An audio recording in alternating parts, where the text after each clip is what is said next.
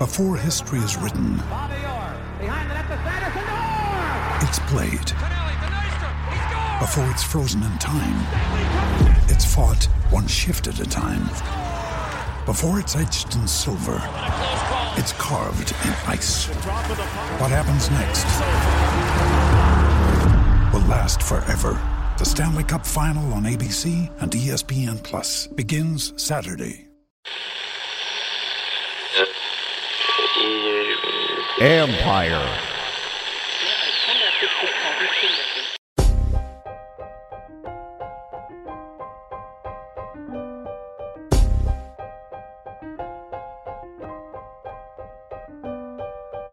Triple Play Fantasies basketball show with Doc, Coach, and Brastradamus starts now.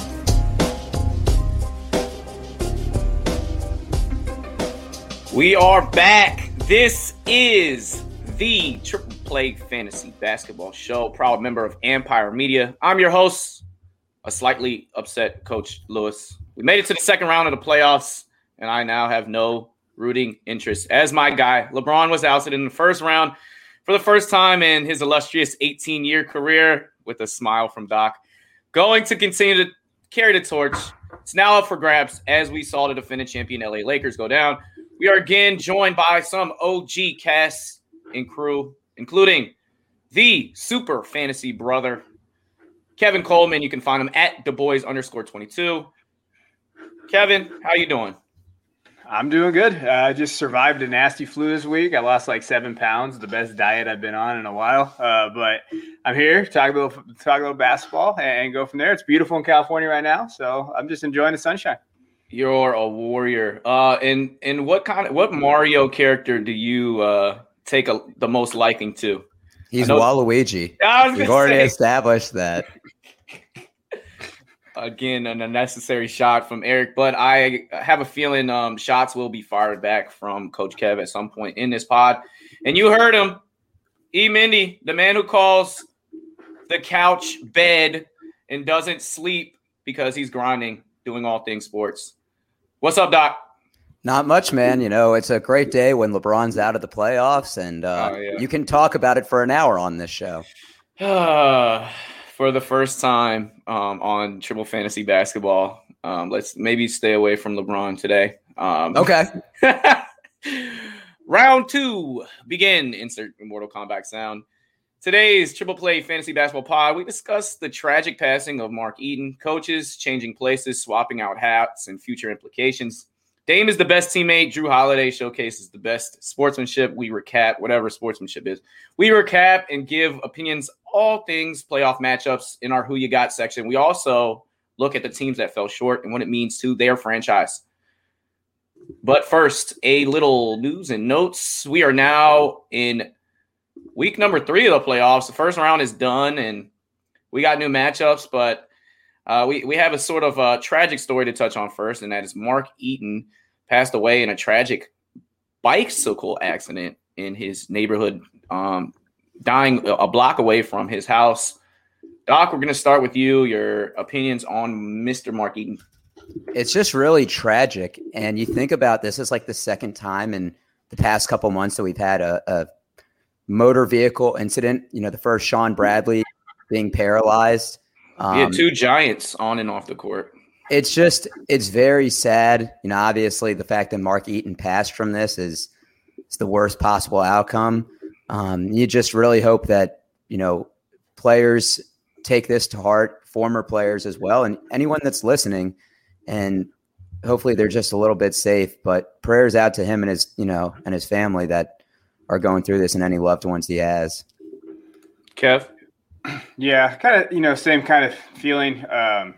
Whenever this stuff comes, you just kind of like, I was watching the TNT guys, and they were talking about it. It just seems like he's a really good guy, and that it's just a really big tragic accident. And every once in a while, this happens to the basketball families and the basketball kind of brotherhood, and you hate to see it, but it looks like he impacted lives, and that's what we want to take away from our lives, right? Is impact something as we go. So I'm glad he had a positive impact.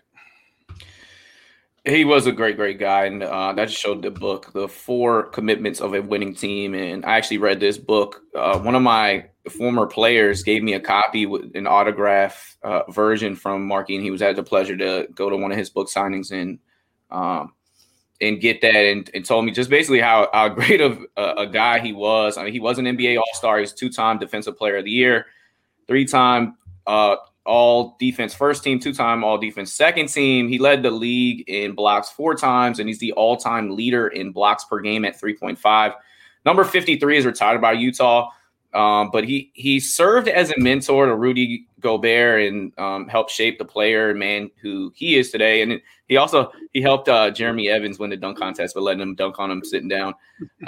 Just a great guy, just super weird, unfortunate accident being on your bike. He has his bike special made since he's 7'4" and larger than life. And he was a super big advocate of bicycling. And it's just a shame that's ultimately what took his life, because he's doing it for a great cause. And so, yeah, to carry on what you guys said, our prayers go out to Mark Eaton and his family, as he was taken from us way too early. He was in great health and he was going to live a long time. So we move on, and we're going to do our awards recap. This week, our awards were a little different, as they weren't like based on what you do on the court, but basically what you do off the court and in between the lines. And that is Damian Lillard wins Teammate of the Year, Kev. Yeah, I mean, I think that's great. I like Dame. I think he is a consummate professional, and I think that he does. If I wanted to play with somebody, Dame would be the type of kid I would play with. I wish it might be time to move on. I don't know what's going on there in Portland, and with the coaching change, we're going to talk about that. But it seems like the teammates respect him. This dude just balls, right? And he doesn't complain. He works his ass off. That's the type of teammate that you want. So I can see why he wins it. Absolutely. And Doc, Jrue Holiday wins NBA Sportsmanship Award.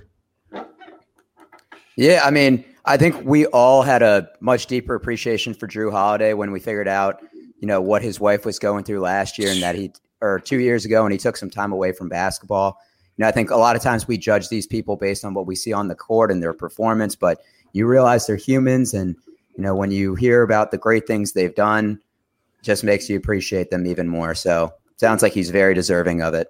Yeah, and I've always been impressed with Jrue Holiday, his character, what he stands for, what he says. And there's 3 of those Holiday brothers in the NBA right now, and who knows what Lauren and Jrue produce in the future, since she's a USA women's soccer player. And we'll look forward in 15, 20 years seeing whatever that kid does in the future. But yeah, shout out Jrue Holiday. He's clearly shown a culture change in the Bucks, and somebody that they can give the ball to down the stretch. And we'll talk a little bit more about the Bucks, as they're in probably the most intriguing matchup in the second round against the Nets.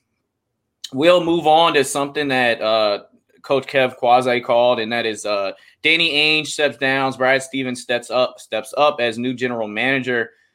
What does this mean to the Celtics? Their coaching search begins, and it's got a little bit of a shock this week, as it was just announced after their season ended last week. Kev, let's start with you.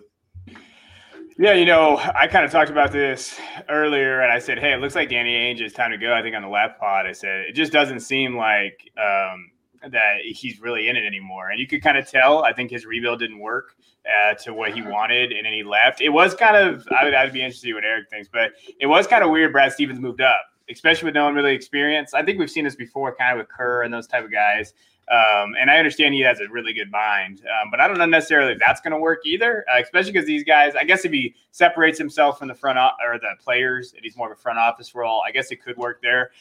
But it will be interesting to see who they bring in and who their next coach is going to be. I heard some things like, maybe Sam Cassell, maybe some other guys out there. I think that would be interesting.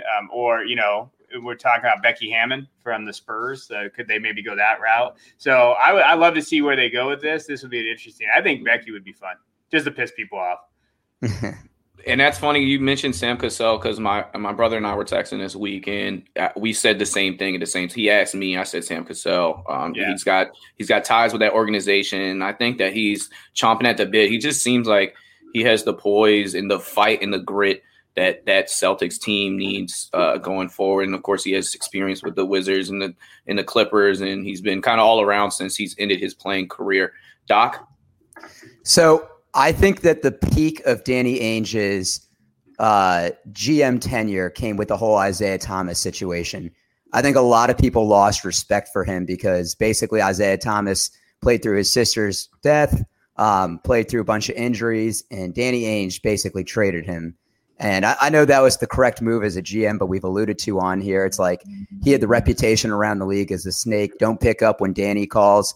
And it's interesting because he had so many assets, draft picks, cap space, and he didn't really make the most of it. A lot of his picks didn't pan out. I think the Kemba Walker contract looking now is really bad.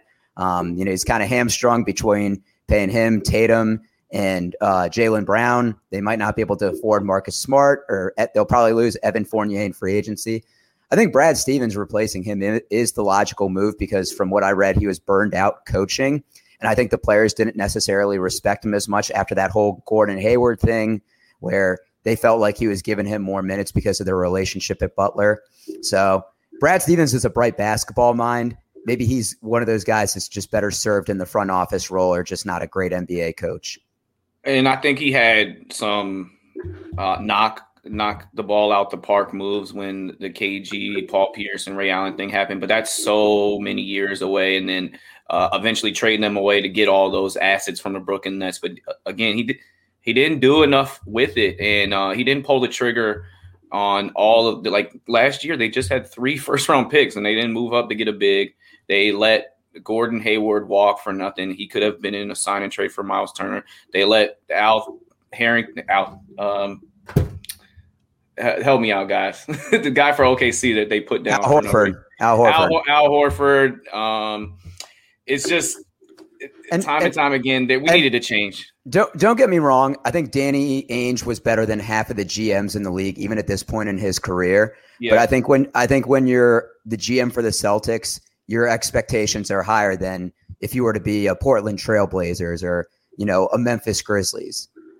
And I kind of see them in like a sort of a father-son role. And I think that Danny Ainge will still be in Brad Stevens' ear this entire process, just for kind of guidance and help and mentorship. And I mean, he hired him knowing that this is one of the greatest basketball minds that we have going in Brad Stevens.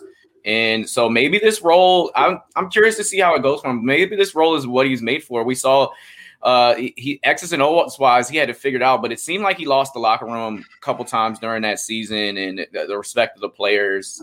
And maybe you need somebody with a little bit more basketball with grown men experience. And maybe that's where, Sam Cassell steps in. Speaking of coaches, similar faces in new places, we're going to talk a little Terry Stotts. He's gone after 9 seasons in Portland. We're going to have Doc lead on this one. Was the change necessary, and how do you feel about Portland kind of going forward? So I think the change was necessary because they've lost in the first round 4 out of the last 5 seasons. It's interesting. Portland actually had the longest active streak of making the playoffs, 8 consecutive postseasons. But I think Damian Lillard, once again, is one of the most underappreciated players in the NBA. And he's the franchise. You want to make him happy. And I think that there's going to be more moves to be followed if they want to try to keep him in Portland. And I think the coach is always the first one to go. And then you might start seeing changes, with the roster construction, maybe GM and other personnel. He's a great coach, but I think once again, besides that Western Conference Finals appearance, they've underperformed in the playoffs most seasons. Yeah, and they've been so close in all these series, 6, 7 games, a lot of these times, and they just haven't been able to kind of get over the hump. And I think it's also has to do with their roster construction. They're good, but they're just not good enough to win and get by. And sometimes you just got to make a change if you have the same basic core and you're not winning those series. So I think that it took the course took its run. We're going to move on, talk a little college basketball here, but it is Coach K. He's one of the greatest coaches of all time. And again, something Kevin touched on and pretty much called, and that was Coach K's done, and he wants to walk away. And so Kevin, I don't remember that. I remember Steve Kerr. I think Coach K too. Yeah, he took, and then I said John Shire. He looks like he might be the successor, and how he felt about that, and he was not penciling him in as a great option. So, Kev, what's your feelings on this Coach K? No, I mean, first of all, shout out to Coach K. He's a Duke fan, by the way. Yeah, Coach I'm Kev. a Duke fan, but I've also been a Coach K hater the last few years because I felt like the game passed him by a little bit. He wasn't really coaching. He bottled his best players in. I mean, come on. We didn't win a freaking championship with Zion Williams. I mean, that is what he did that year was so frustrating. But, I mean, he is who he is. You know, I love him to death. I will always love the guy. But I was really confused about the Jon Scheyer thing. I like Scheyer. I mean, he probably played on the worst championship team in college basketball history. Nolan Smith. Yeah. Kyle Singler. That team was terrible. Plumlee Bros. Yeah, those dudes just walked out of the park and got lucky 7 straight games. But I would say that, you know, when you're looking at that, when you're looking at Scheyer, I think it's okay. The thing is about Duke is you have the one of the top 3 programs in the country. You could go get anybody you want. And I really wanted Brad Stevens. But, you know, obviously that didn't happen. But maybe it will still next year. We'll see. Maybe Brad Stevens doesn't like to do the Celtics thing.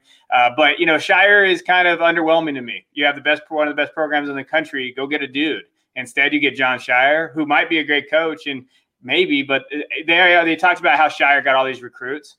Let's be real. Coach K got the recruit. Scheyer talked to these guys, but the guy that signed the deal and delivered these guys was Coach K. So, like, stop using that as an example. I'm in a wait-and-see mode, but I'm a little nervous now. Luckily, North Carolina hired a worse coach, so I know they're going to be worse than us, but that's fine. What do you got against Hubert Davis? You are such a get-off-my-lawn type of guy, Kevin. I am. I'm old, man. I don't like people driving fast in my neighborhood. I yell at them now. I'm getting to that stage in my life, but I'm fine. Hubert Davis is trash, coach. I don't know. Is that just a Tar Heel hater talk, or you just don't like him from because I remember he was a college analyst before he got back into coaching. He's just not good at anything. He wasn't good as an analyst. He's not going to be good as a coach. And that blue is ugly as shit. Who wants to wear that color blue? Like, I don't understand why you wear that blue.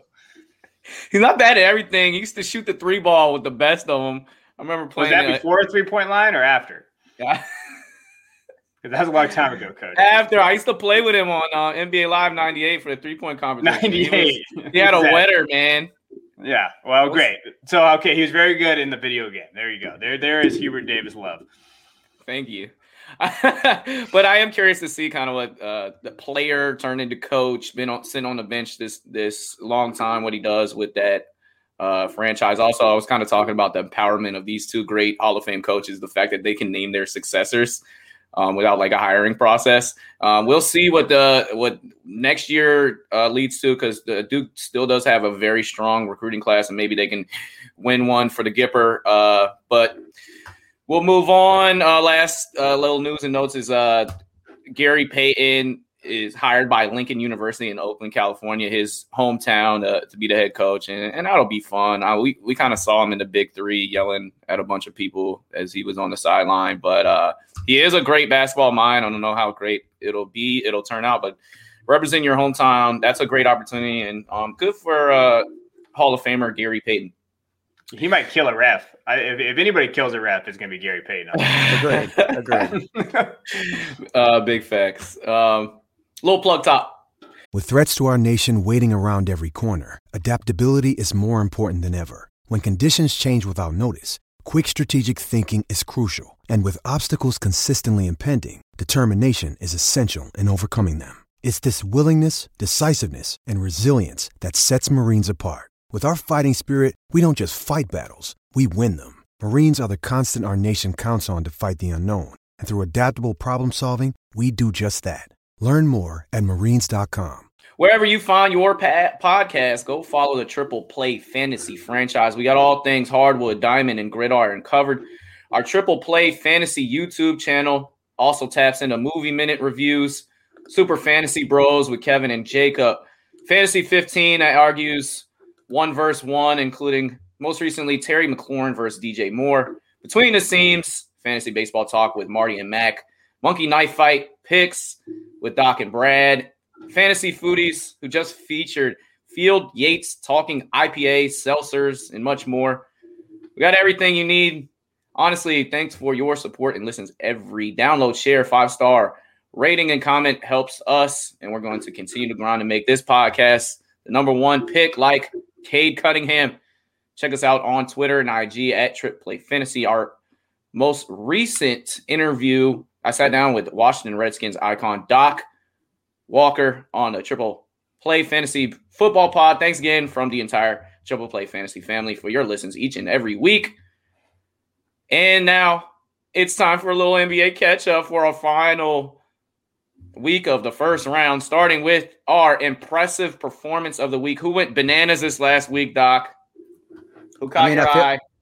There's not many matchups going on, and it's not LeBron.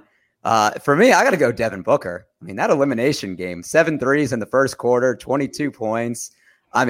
He killed it right away. And I think we're really seeing the ascension of him, taking it to the next level. I think he's one of the best pure scorers in the game. And I'm really happy for Suns fans. I feel like they've been one of the teams that's really been gypped in the past, couple decades of really not getting to the finals. And they're the number 2 seed in the West. They have home court for the next series against the Nuggets. So props, Devin Booker. Are those Valley jerseys the coolest jerseys in the league? They are pretty cool. Oh, my goodness. What?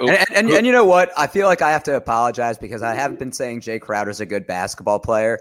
I've been saying he's a good athlete that plays basketball. But he hit his first 3 threes in Game 6, and he looked pretty good. So I got to apologize a little bit about that. He was a huge difference maker for Miami last year, and they solely missed 3-point shooting in their series as they got blown out the water. Kev, who you got for best jerseys before your impressive performance of the week? Since it seems like you're not a fan of the Valley jerseys.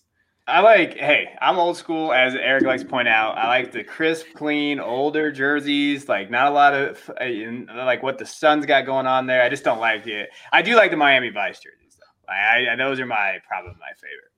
Yeah, I love those Miami Vice jerseys. I really like but it's Utah's jersey too. Yeah, they're clean though. There's no, come on. Let's just. There's no advertising. It's no crazy colors or designs. It's just right there. It's just right there.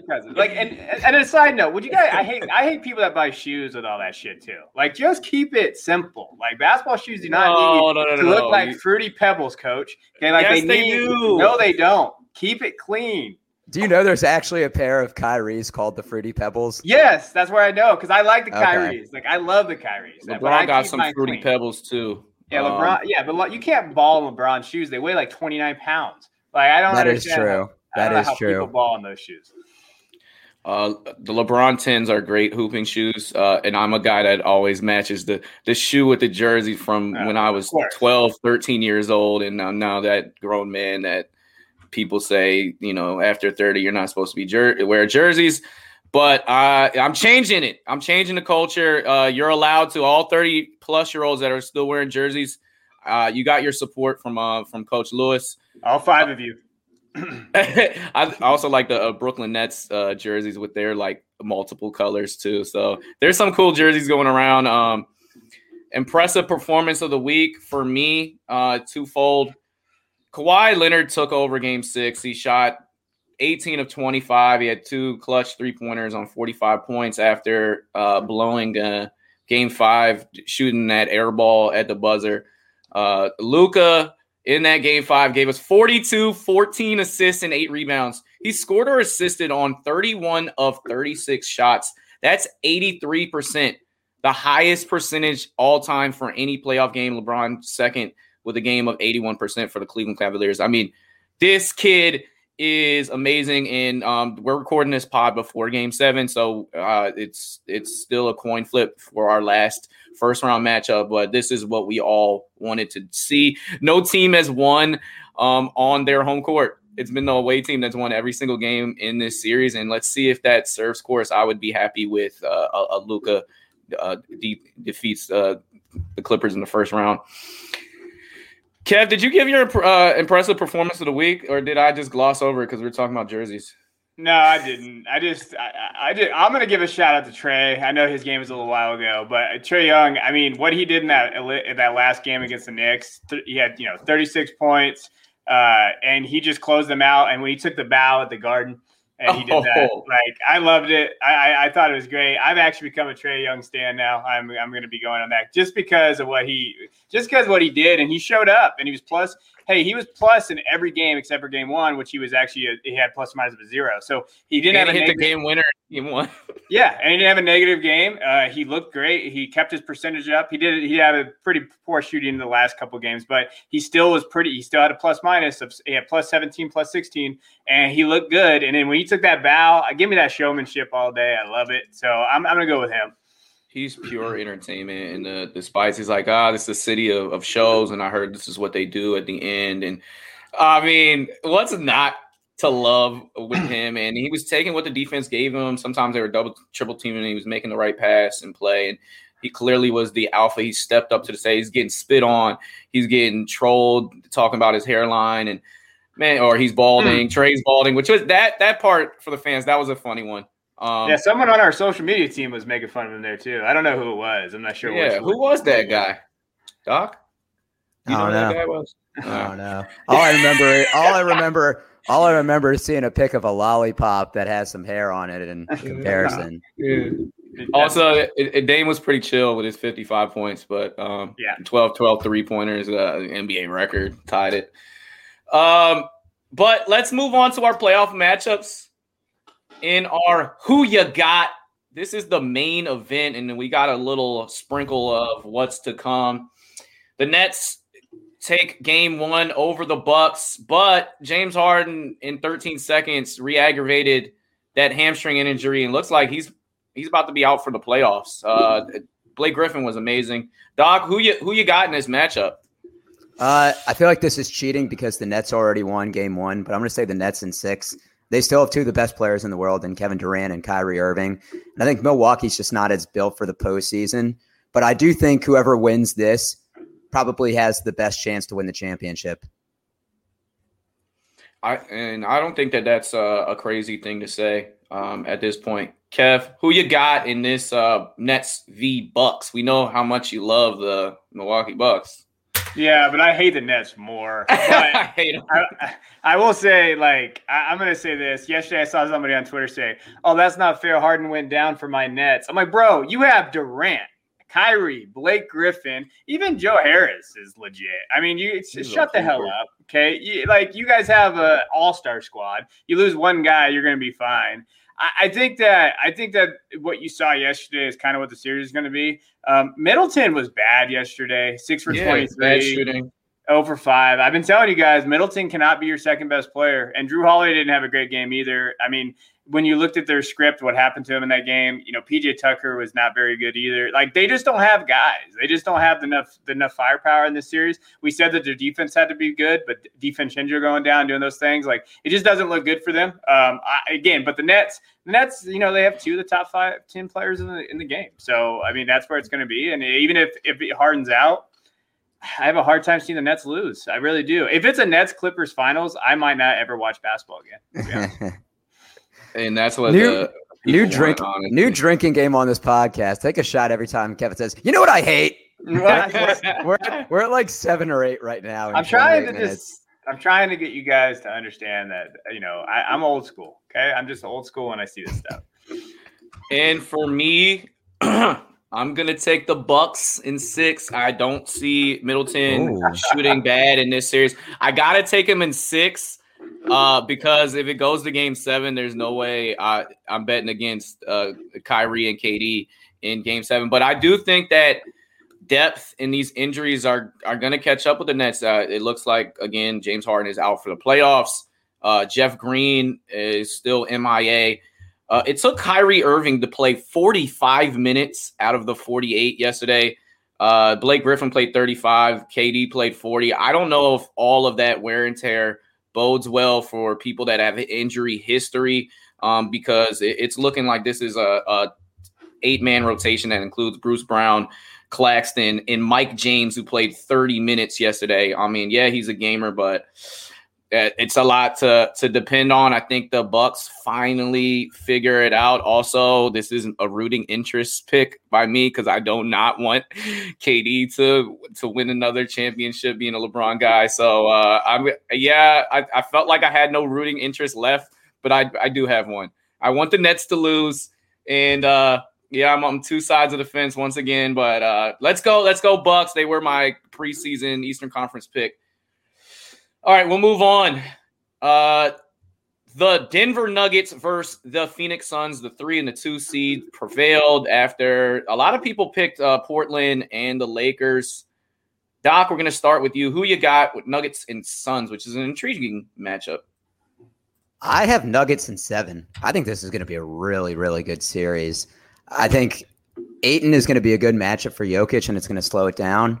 Devin Booker and CP3's shoulder are going to be the X factor. If CP3 is limited, I think the Nuggets are going to have a much easier time just shutting down Booker because you don't really run the offense through Ayton. But I think, these are going to be 2 high-scoring offenses. I think both of them are kind of playing with house money because they were the underdogs in their series, even though that they were the higher seed or the lower seed. I just want a good series and ultimately the Nuggets to win because I do have betting interest in them. Nuggets in 7 on Phoenix home court, which looks like the most electric right now in the playoffs. Kev, who you got? Yeah, so I'm going with my guy, Chris Paul. I want him to make a finals one time in his career. He deserves it. I mean, he's point guard, right? We talked about that. Yeah. Remember it used to be Chris Paul versus Darren Williams? Darren Williams is dead. Like, Darren Williams is gone. I don't even know if Darren Williams is where he's at. But, I like Booker. I like those other areas. I think the matchup's great. I think these 2 guys are going to go at it. I love the fact that they're going to be playing against each other. I think it does go 7, but I'm going with the Suns. And I'm going with Suns in the 7 for the pure reason that I think that the home court advantage will play its course. I think that the home team, unlike what's happening in the Clippers and Mavs series, is the home team will win every single game here. Joker's a mastermind. He changes up mid-game, every game. He just figures out exactly what the defense is given. But there is a mastermind on the other end in CP3, and we would love to see him in the finals. That's kind of his only thing is that he hasn't won in the playoffs. This would be the greatest feather on the cap. But Michael Porter Jr. is here in the 6 games versus the Blazers. He averaged 19 and 7 on 54% shooting, 41% on 3. He is one of our best 3-point shooters we have in the NBA. I don't think that gets talked about that much, but he shoots over 40%. He has an unblockable shot. It's almost like KD where he's 6'10", and he shoots at the peak of his arc. But Jokic is the best player in this series, but I think that the fact that Jamal Murray is missing will play a factor in some of these very close games. And I see a lot of these games being close and not many blowouts, but it's anyone's game. We all got it at 7. I did want to point out, I was curious timing.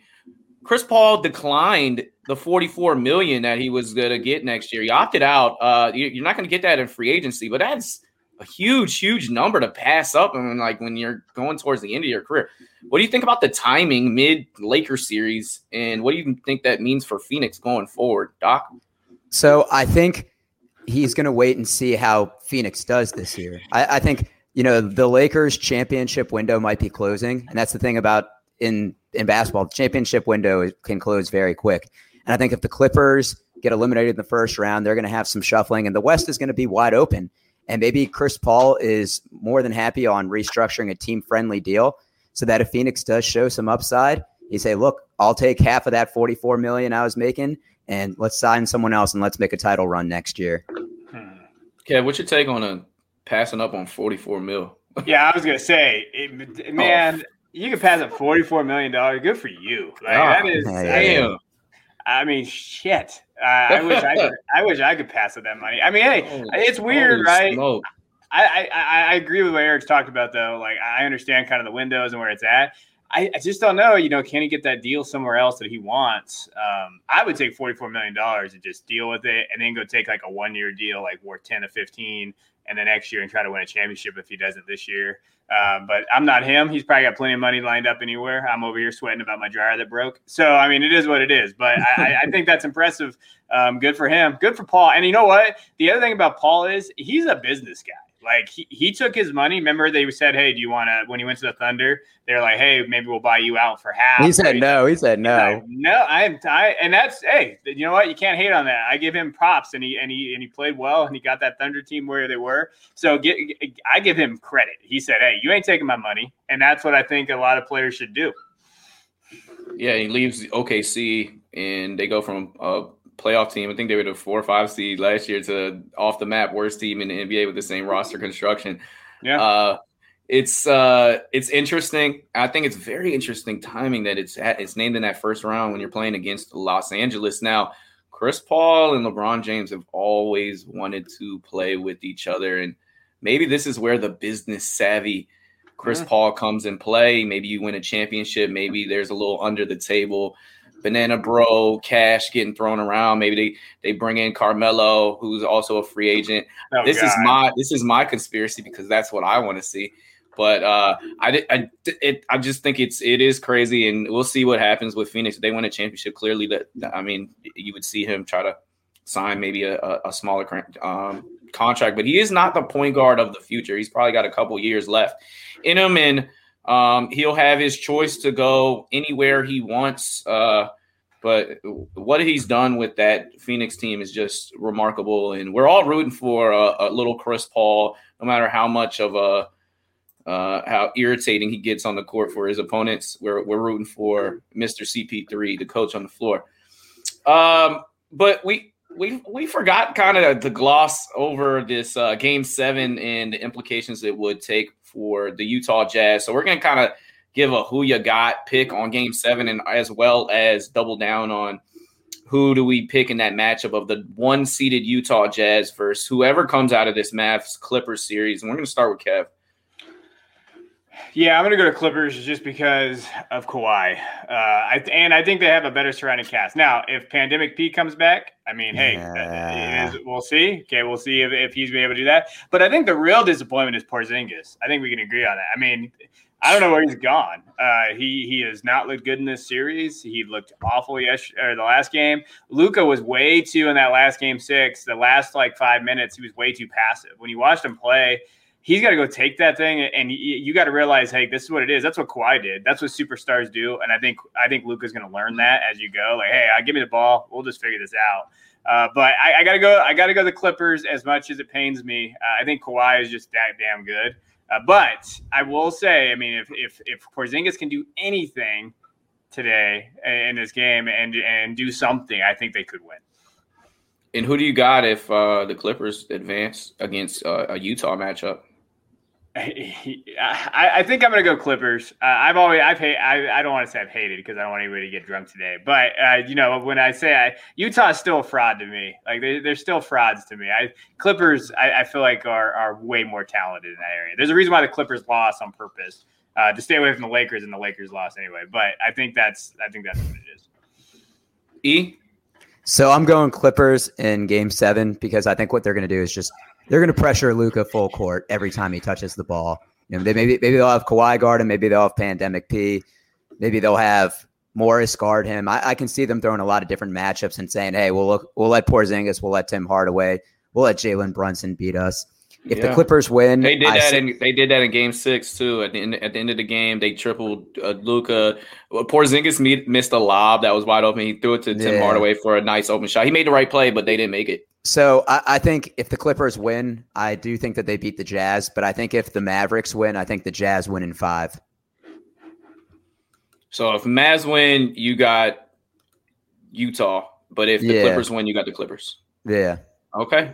Interesting. And so this is hard because I'm huge on Luka and I want them to win. But just watching how the last game turned out, I think that it comes down to the wire, and Kawhi puts a chokehold on the end of the game and wins, and it'll be the first win on the home court that we've seen. But this is one of those games where I'm super rooting for the Mavericks. And in the next matchup, I could see going anyway with Utah. I wouldn't put anything past them to advance. I think that they really do have a logistical chance. Even against the Clippers, I think Rudy Gobert poses a matchup issue. They're having problems guarding Boban in this Mavs series. So they're small. They play Marcus Morris at the 5, and we know what Rudy Gobert can do defensively. And hey, guess what? Donovan Mitchell is really freaking good.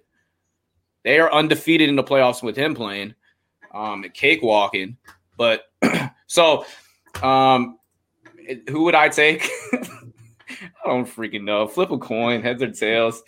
I don't really have a good take on this one. But we'll move on to our last playoff matchup that we haven't discussed, and that is the number 1 Philadelphia 76ers versus You're Atlanta Hawks. We're all stands of Trae Young, and we love the spectacle that brings his way. We're going to start with Doc on this matchup. It's tough because we don't know Embiid's health.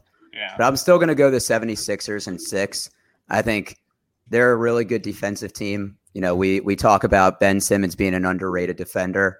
I think Trae Young is the enigma for the Hawks offense, and if you can slow him down, John Collins is probably the only other guy that can create his own shot, but I think the others, Kevin Huerter, Clint Capella, those are all dependent on getting the ball open and shooting threes. So I think they have the blueprint of how to beat them. The 76ers were the best home team during the regular season, I think, to the Utah Jazz. So I'm going 76ers in 6. Kev. Yeah, like you said, it's just up to Embiid, right? It's just kind of one of those things. If I don't know, the Hawks are sneaky. They're going to win a couple games. I think it's going to be 6, like you talked about. And you know, the one thing that worried me in that first series, even against the Wizards, is their defense didn't look as good as they had been in the past. And when you watch them play, they were giving up a lot of open buckets.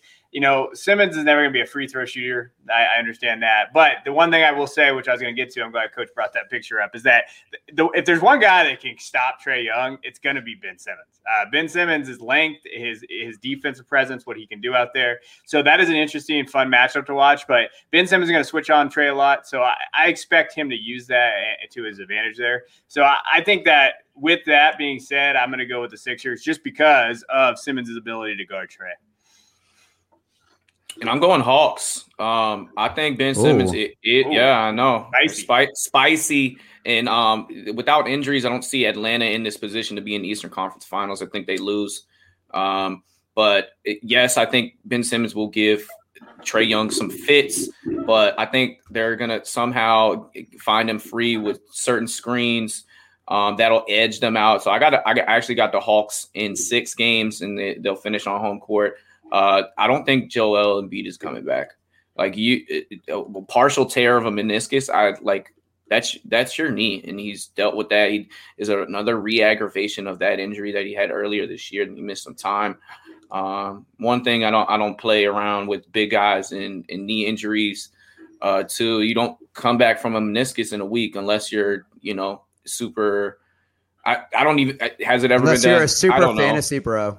Yeah, I just don't see with Joel with all that. He's 300 pounds and 7 foot. So I'm going against the Sixers, and it's so super disappointing. Now we see Joel Embiid go down. We saw AD and LeBron playing half what they normally are. We see James Harden going down. We saw Jaylen Brown going down in an injury-riddled season that really has affected certain teams' trajectory and chances to win this championship. So we're going to talk about some of these highlighted teams to some of these disappointments, and we'll start with the big one, and that is the Los Angeles Lakers. In the first round, they're up 2-1 in the series against the 2-seeded Phoenix Suns, and then they proceed to lose the next 3 games while AD kind of goes down. They were kind of winning game 4 when AD was on the court, but it really affected what they were trying to do, especially with LeBron James playing. You can't do any spin moves. It's clearly a nagging with the ankle injury. Yeah, he could go up and down, but it's that side to side, those lateral angles that he just really didn't have it, and really was, I guess, I think the lowest scoring points per game in any series that he's ever had. So, Doc, your opinions on the Lakers that hit some injury woes? You're on mute. It was going to be a bad take anyways, right, Kev? Yeah, we was glad we got that one out of the way. All right, let's try again, Eric. Yeah, no, I think it's interesting. The 2 teams that went to the finals last season, the Lakers, both, I mean, they got embarrassed. And it was a 71-day layoff from the end of the finals to the beginning of the regular season, which is the shortest amount of time ever. And I think it really took its toll because in the 72-game season, everything has a little bit more significance. LeBron James is 36 years old, and as much as he's defied Father Time is undefeated, unless you're Tom Brady. And Anthony Davis, he's a very injury-prone player. He's always been banged up, and what happens is when you commit, 60% of your salary cap to those 2 players who are both a little bit on the older side, and they can't play every day or those back-to-backs, and then you expect them to be fully healthy for the playoffs against a young team like the Suns. I think they're the second youngest team in the NBA to the Grizzlies. You just kind of saw that they ran out of gas, and it was a lot on the offense. They weren't able to really create their own shot, get back on defense, play good transition ball. It's now easy to kind of be in hindsight and say, oh, I expected to see this. But I think when we first were going into the playoffs, we didn't think about this, but now it kind of makes more sense. And to piggyback on the other two teams that were in the Final Four, Denver's the only one still going, but they lost Jamal Murray. Boston, they lost Jaylen Brown. Kemba hasn't been healthy all season. So the teams in the Final Four of last year's bubble championships, they all were disappointing outside of Denver, which has an alien in Nikola Jokic that doesn't get hurt and just seems to have everything figured out. For me, I think that it was unlucky circumstances, and we saw Dennis Schroeder go through COVID protocols at the end of the season. He clearly was not what he was doing before he went on that list. He's a free agent. He passed down $80 million extension. They have to address this point guard position going for the future. And I mean, I already sprinkled in Chris Paul, but there are the Derrick Rose. There are a lot of free agents that you could kind of plug in and could fit in with this team. But it's all on health. I mean, the Lakers win that series if they got AD and LeBron fresh. And I think it actually did catch up to them because 20 games into the season, they were by far the best team. And if the playoffs started then, they would ran away with it. Kev? Yeah, I think the injury thing, street clothes Davis, is what Eric was mentioning earlier. He had his stuff from Barkley. I think, I just think it really comes down to they bet on the wrong guy on Kyle Kuzma a couple years ago when they wouldn't trade. Oh my gosh, yes. When they wouldn't trade Kuzma and they said he was going to be the next guy. I mean, look what he did in the playoffs. He had 0 points, 2 points, 8 points, 11, 15, and then 2 points in Game 6. They needed him to step up, and he just didn't. I don't even know if Kuzma is he a rotation guy right now? He's only 25. I mean, he plays. What does he play a factor? They passed up on Kyle Lowry at the end of the day. All they had to do was give up Thalen, Horton Tucker, and Kuz, and they would have had Kyle Lowry into the mix. I mean, with the injuries, It probably wouldn't have worked out anyways. But this is a win now team. Their window is 2 years, and I don't know if they're looking back and saying, "Man, we should have made that trade." Well, yeah, they could have done that. And then you also looked at like Andre Drummond. I mean, he didn't do anything. He didn't fit. Montrezl Harrell really didn't fit with that team. Schroeder didn't really fit. I think every move that they made was the wrong move. So when you're looking at it like from every perspective, guys that needed to step up. And in KCP, man, God, get him off that roster. Like he got hurt. He got hurt. Yeah, he was so good last year in the bubble, though. Oh, he's so good. Yeah, okay. I mean, we don't have a high. He was their third best player in the bubble last year. I mean. Like, yes, he's overpaid. I agree that there's things that you wish were better. But sometimes upgrades at all these positions, you think that you had an upgrade everywhere across the board and with Danny Green and Dwight Howard. And no, it fell on their face. These were not upgrades. Montrezl Harrell did not play, though. Why doesn't he get on the court? Seems like he matches up well with Aiden. He could play like a couple minutes a game. And Dennis Schroeder dropping 0 in the game before the elimination game is frightening to see. So sometimes that, like, when you change to upgrade, it doesn't really work out for your chemistry, and you had something good, and maybe running it back might have been the better choice of it.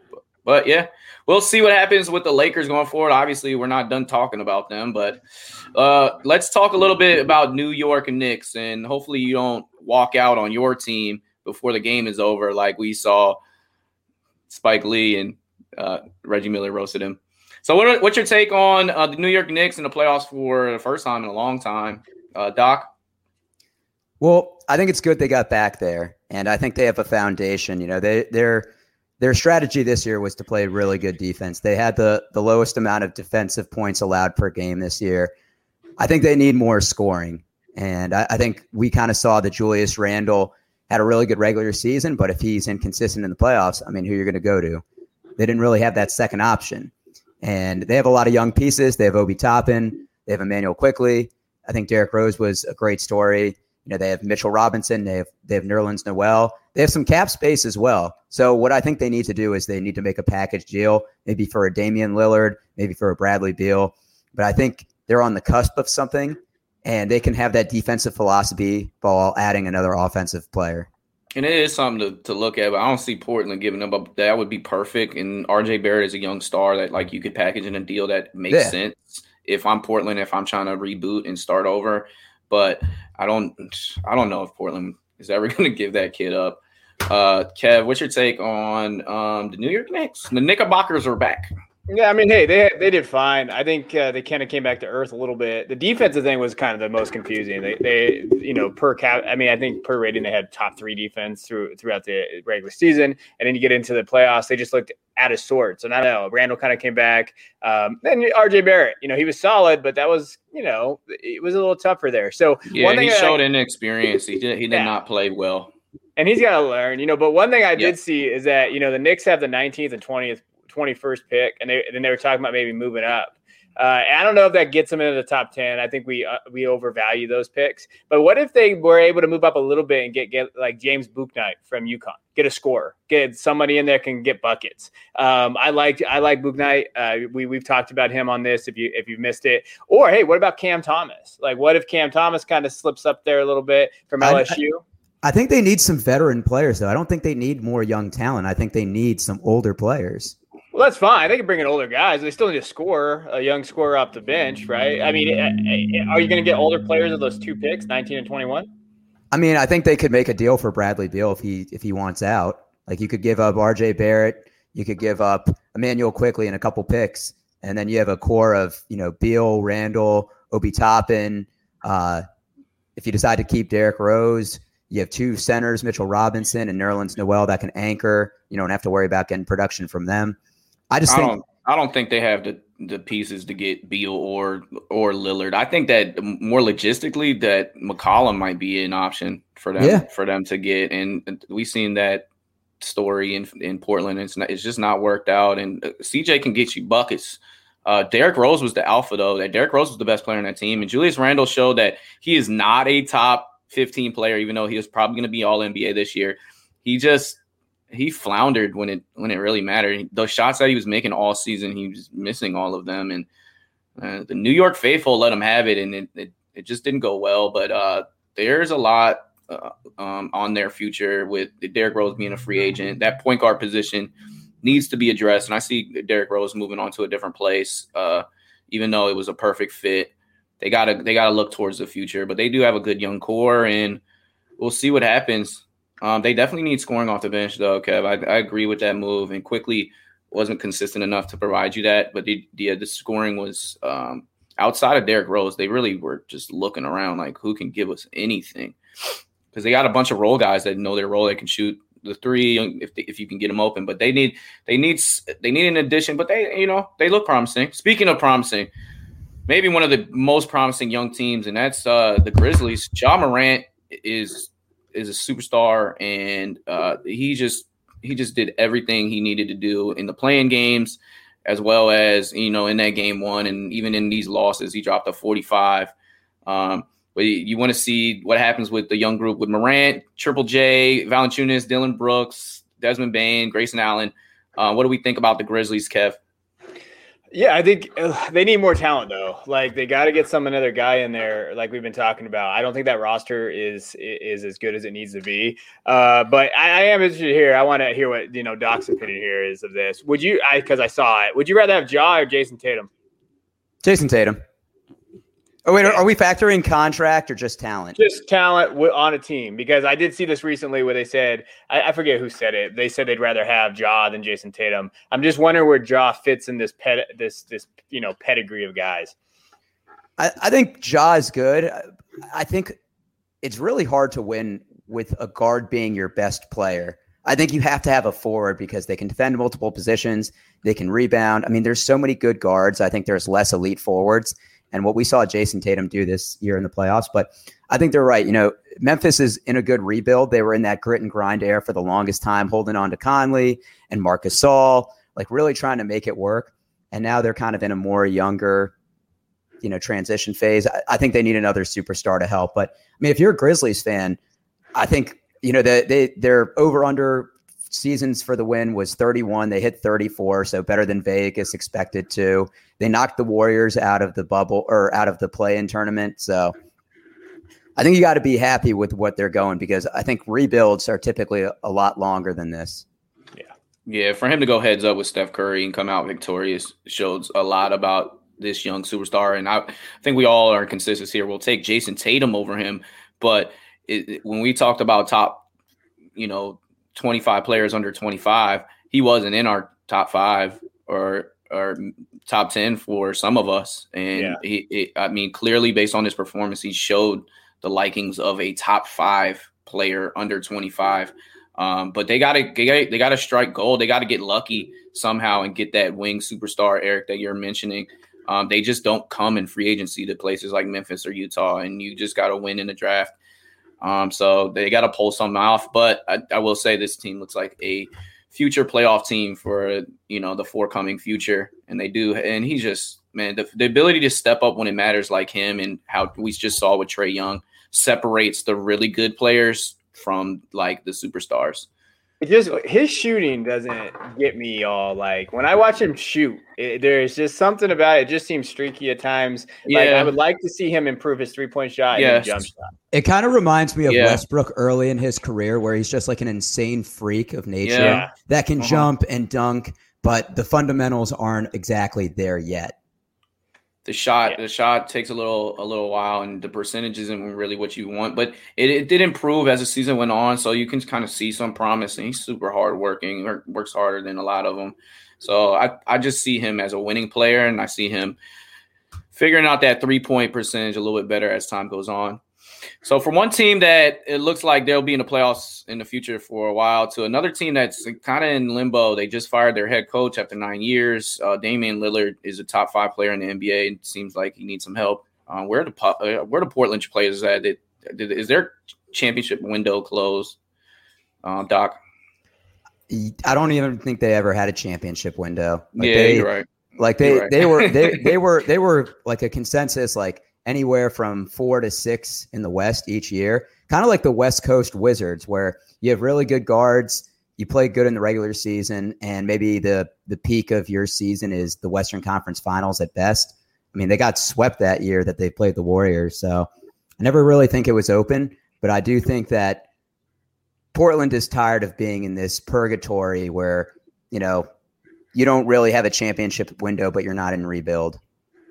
And that was a good call out, because I kind of worded that question as like how they handled things. They sent 2 first-round picks for Covington. They kind of went all in on that, and you had all of your core there to play outside of Zach Collins. So you thought like maybe this is your opportunity. And I mean, you were the 6th seed, you fought your way in, and Dame is amazing. But I think that's where they were kind of thinking maybe we can do it with Covington as a missing piece. But it looks like that was a terrible trade.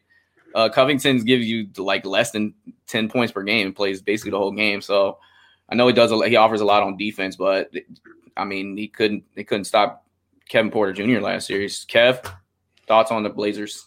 Yeah, I was going to say the only time that they had a window was 2018, 2019 when they lost to the Golden State when they got swept, but nobody was beating Golden State. So like, when you say you have a window, but that year, I mean, they finished 3rd in the Western Conference. They beat the Nuggets, they beat the Thunder in the playoffs, and they were balling. I mean, when you looked at their top guys, Lillard, McCollum, Nurkic, if he would stay healthy and he was been around more, maybe they'd have more of a shot.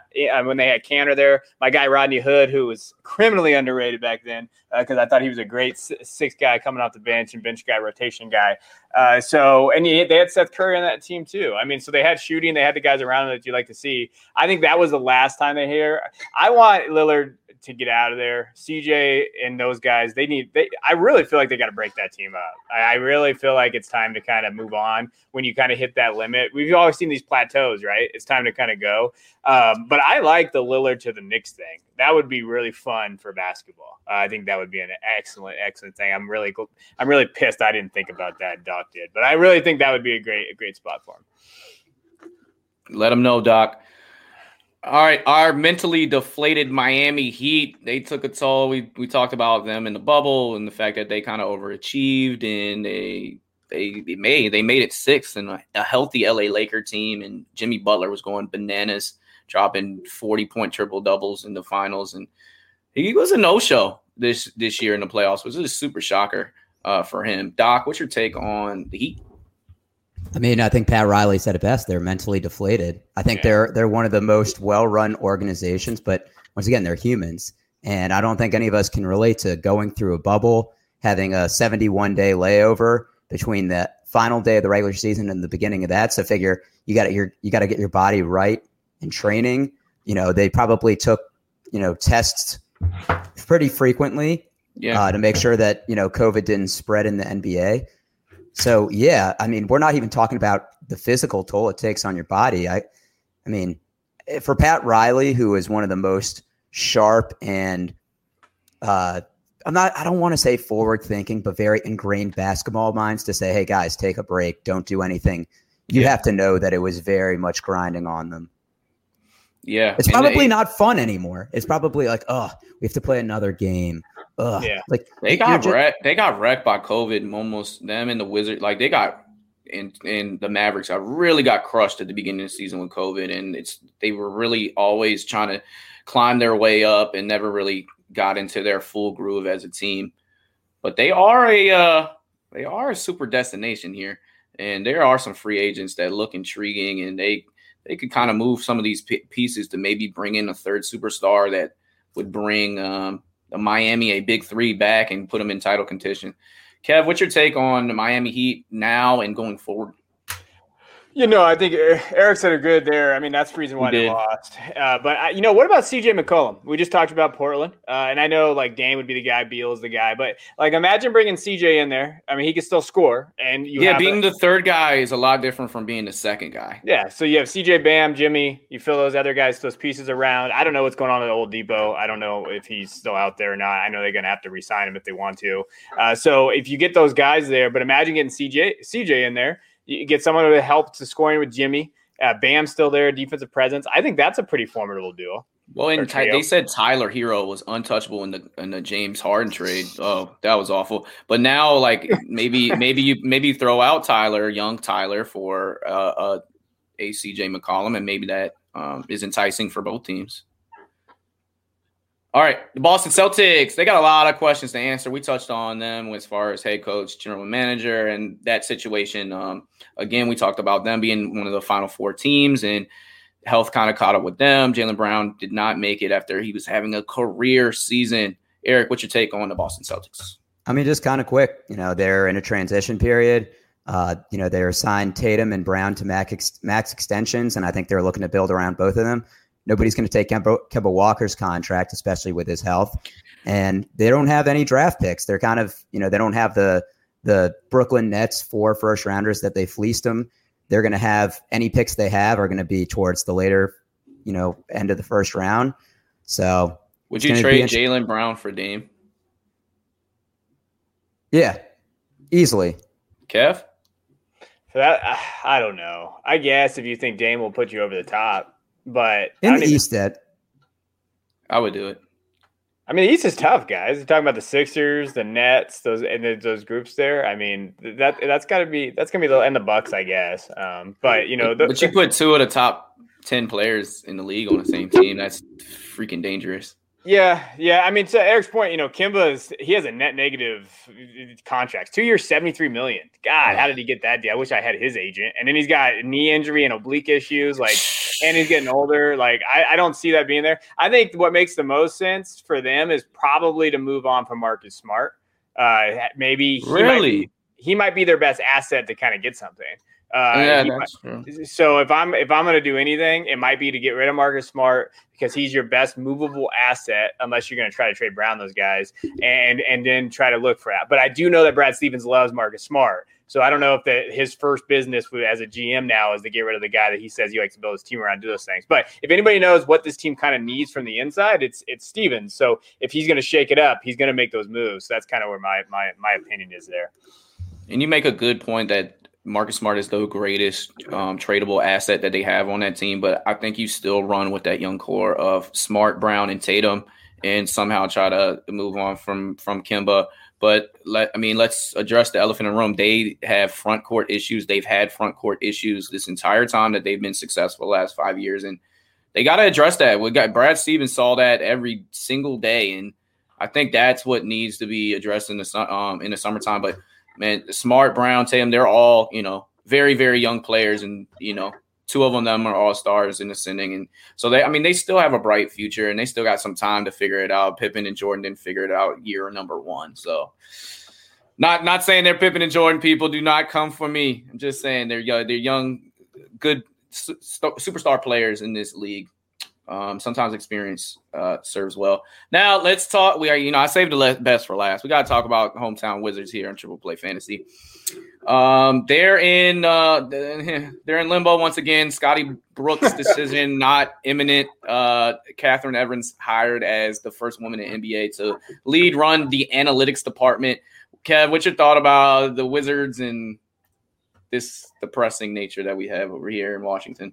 I'm just glad you guys are finally on the analytics train. I feel like that's something that you should have been doing for the last 10, 15 years. And I'm happy that the Wizards are finally getting there. I don't know. You guys are screwed.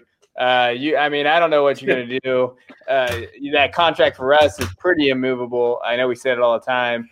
That team is built weird. You're going to have to get rid of Beal. I hate to break it to you guys. If you're going to try to rebuild and do these things, you're going to keep getting the 8th or 9th seed and just what? It's going to be there. We talked about it pre-show. Coach was talking about the Warriors are definitely a good option there with that pick with the Timberwolves. Wiseman, Wiggins, and that no. top 5, top 10 pick from the Warriors. No, do you do that, Eric? No, because if you trade Beal, you don't take on a worse contract. I've been saying the Wizards need to blow it up. They don't have a championship contender. This is the highest Bradley Beal's trade value is ever going to be. People forget he had a stress condition in his leg 4 or 5 years ago where he was supposed to be on a minutes restriction. If Bradley Beal gets hurt, his trade value is done and he has a bad contract. You trade him, you have Westbrook for another couple of years. You start to tank. You get some bad picks. You have some young talent in Gafford. Thomas Bryant's on a fairly reasonable contract. Rui Hachimura. You get rid of Scott Brooks. I think Scott Brooks has been a very overrated coach considering the talent he's had and only being able to get to one finals. I understand if you were Tommy Shepard, you want to give it one more run as a GM and not step in for Ernie and blow it up right away, but you have to. Yeah. I think look, I would take a hard look at that package. Wiseman, it does show promise. He was a second overall pick in the draft, and I know that he had an injury his first year, but you can't just give up on some a big guy that has an injury in their first year. We saw Embiid; it took him a while, but he has got some tools. He's got some wingspan. He's got some intangibles that you would like. And then for that pick, is in a draft like this, you want young players, and Wiggins isn't a scrub. It's not a good contract, but he's a good fit for the Wizards and Westbrook, and maybe Westbrook can, fire him up to the point where he had a good year this year with the Warriors with a guy like Draymond Green getting on his back. He was productive. He wasn't like I said, he wasn't a scrub. And moving on from Bradley Beal, I would hate it as a fan, but at a certain point, you do have to start looking for the future. And if you can get an asset like this T-Wolves pick, you could land, you could hit a star, and that's what you would try to hope for. And for the Warriors, I'd do it in a heartbeat. They put with Beal, Thompson, Steph, and Draymond, dude, that's a top 4 team in the NBA, and I would say yes in a heartbeat. I just don't know what other packages that you can get for Brad Beal that are going to be more enticing as far as with young talent and a pick like that. All right, and who knows? You could probably ask for 2. It's freaking Brad Beal. That is all we have for you today. We are going to be glued for Game 7, and we can't wait to see what happens throughout the week to kind of touch on as far as how these playoffs is going. I know Eric was telling me that this is the first time that Dallas, the Lakers, anybody that's won a championship in how long? Eric, can you throw out that stat again? Yeah, so if Dallas loses, the 8 remaining teams are going to be the 76ers, the Hawks, the Nets, the Bucks in the East. In the Jazz, you have in the West, you have the Jazz, the Suns, the Nuggets, and the Clippers. None of those teams would have won a championship since the year 2000. So it's going to be interesting that a new fan base in the second round of the playoffs that we're already going to have a new champion. Good save, my friend. And since the year 2000, that is incredible. So it's probably even long. It's probably even longer because, the Bulls, Rockets, Spurs dominated. We're probably going to go back to the 80s. And we would love it. And as the true NBA basketball fans, we actually like to see this, a little change at the top. I know some people are upset. LeBron James might not be there if the Nets fall on their face with the James Harden happening, which we don't see. It could be, a Utah versus the Bucks in the final, or however you want to shape it up. And that's cool. That's cool for the true basketball fan. And it's good to see another guy get it. Like, we saw what that did for Dirk's legacy. We saw what it's done for Chauncey Billups and all those guys in Detroit, what it did for their legacy, just to win one. And we wouldn't be mad at that. I'm a little upset that LeBron James is at home, but, enjoy the time off, rest a little bit, get back at it. You got like a 2-3 year window left. But with that, I don't know if you guys have any parting words. Stay safe at home. Thanks for your listens each and every week. Hit that subscribe button on our YouTube channel. We're dropping things every day, every other day. It's crazy. The brand just keeps building. We're talking about food. We're talking about one-on-one fantasy matchups. It just we're ever growing, and we appreciate you guys, the listeners, each and every week.